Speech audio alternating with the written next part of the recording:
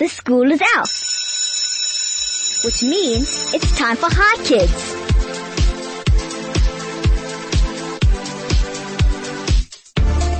Good afternoon and welcome to the Hi Kids show on 101.9 Hi FM. My name is Michelle Fan and I'm 10 years old. I'll be hosting for you today. This is Hi Kids, for kids, by kids. Coming up on Hi Kids today, I'll be interviewing Karin Scott. She is an archaeologist from Heritage Works. So keep listening to learn more about what is good for you. Get ready for a very interesting show on Hi Kids today. You're listening to Hi Kids on 101.9 Hi FM. This is Hi Kids, for kids, by kids. Coming up on Hi Kids today. My name is Michelle Fan and I'm your host for today. I have Karin Scott with me in studio today. If you have any questions for her, you can SMS them to 34519 or Telegram to 061-895-1019. And I'm sure she'd be delighted to answer them. Good afternoon, Karin Scott. Hi, Michelle, and hi, everybody. Hello. How are you doing? Fine, and you? All right, let's start with the questions. I'm ready. What is an archaeologist? An archaeologist is a person that looks through other people's trash. Old trash. Interesting. Let me explain. We're all our modern humans, let's look at as what we do today. We use foodstuffs, we use plates, we use paper cups, and then we throw them away. And then many, many years, I'm talking hundreds of years, they all land in a landfill and then they get covered up by dirt. And archaeologists go and we dig this out and we see what people used and how they lived in certain time periods. Why did you want to be an archaeologist? Because I love puzzles. I love investigating. And I do that on a daily basis. I investigate questions and I solve puzzles and get answers. I'm going to solve this puzzle today. What is the name of the company you work for and what do they do? My company's name is Heritage Works and we are a public archaeology company, which means that we deal with the general public where we train the general public. Anybody from 66 years to 600 years, we will take you and train you in archaeology. When was the company established? The company was established in 2011. That's when my sister was born. Ooh. Where is it located? We are based in Pretoria. Would you say some areas are better than others for archaeologists to work? That is a very difficult question because every person, every specialization will tell you that theirs is the best. But let me give you the real answer and say no. There's no real better place to work in. It's what tickles you, what's your questions that you want to answer. Do you have a favorite place to visit? Yes, I do. And it's the Kruger National Park. I've never been. When we go for excavations, I'll take you along. Yeah. What sort of quality should an archaeologist have? You have to have an adventurous spirit. You have to have an eye for detail. What's an eye for detail? You have to look at fine things, look at small things, and make comparisons. That's the puzzle-solving part and the inspection part. Do people need to be interested in history if they want to become an archaeologist? It helps, but it's not necessary.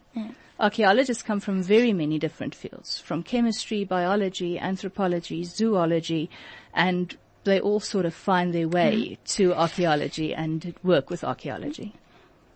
That's like a lot of archaeology. It's a very diverse field, very, very diverse field. Where can someone study to become an archaeologist? In South Africa, at all the major universities, University of Pretoria, WITS here in Johannesburg, or at UJ, University of Johannesburg, and at UCT, University of Cape Town. How long does the course take? Your basic course is a BA, a Bachelor's of Arts, and that takes you 3 years. And to qualify as an archaeologist, you need an honours, which is another 1 year or 2 years, depending where you study.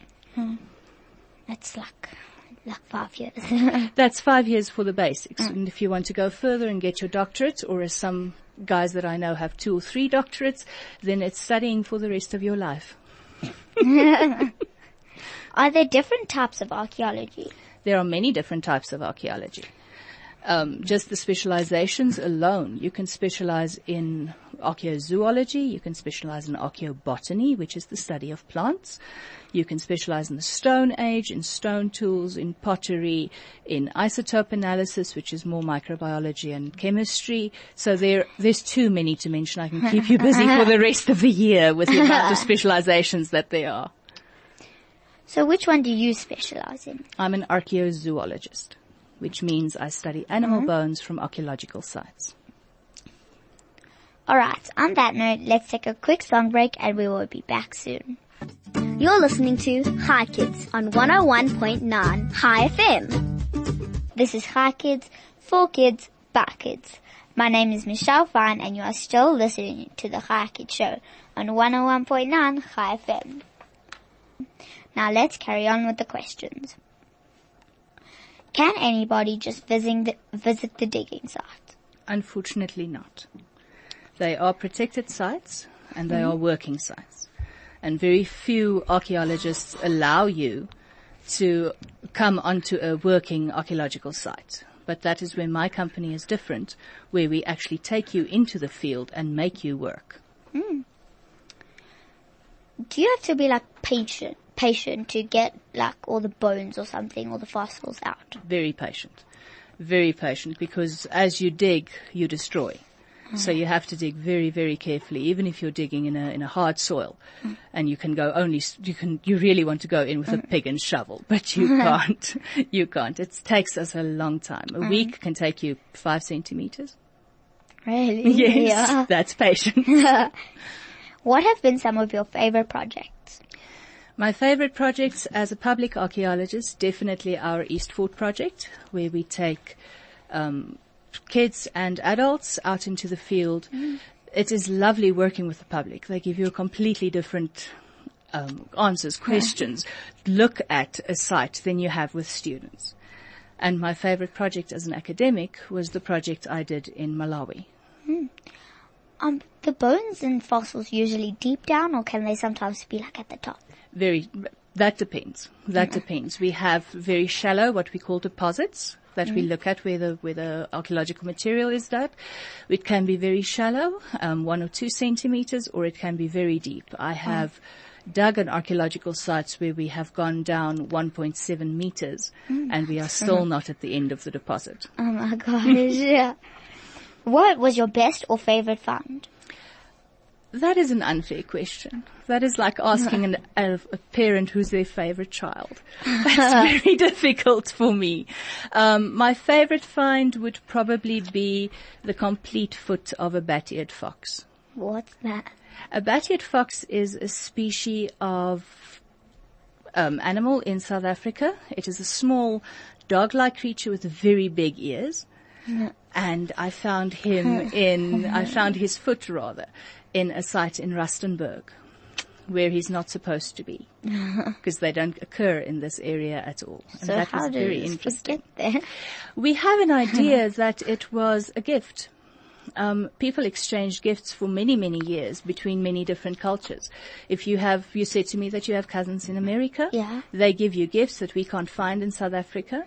Yeah. And if one day the archaeologist goes through your house and he finds that, then it's got to be a gift. Or you had to go to America for some other time and bring that back to yourself. And seeing that we know that these people couldn't travel very far, we decided that it must have been a gift exchange. Are there any special programs for kids to learn more about archaeology? Absolutely.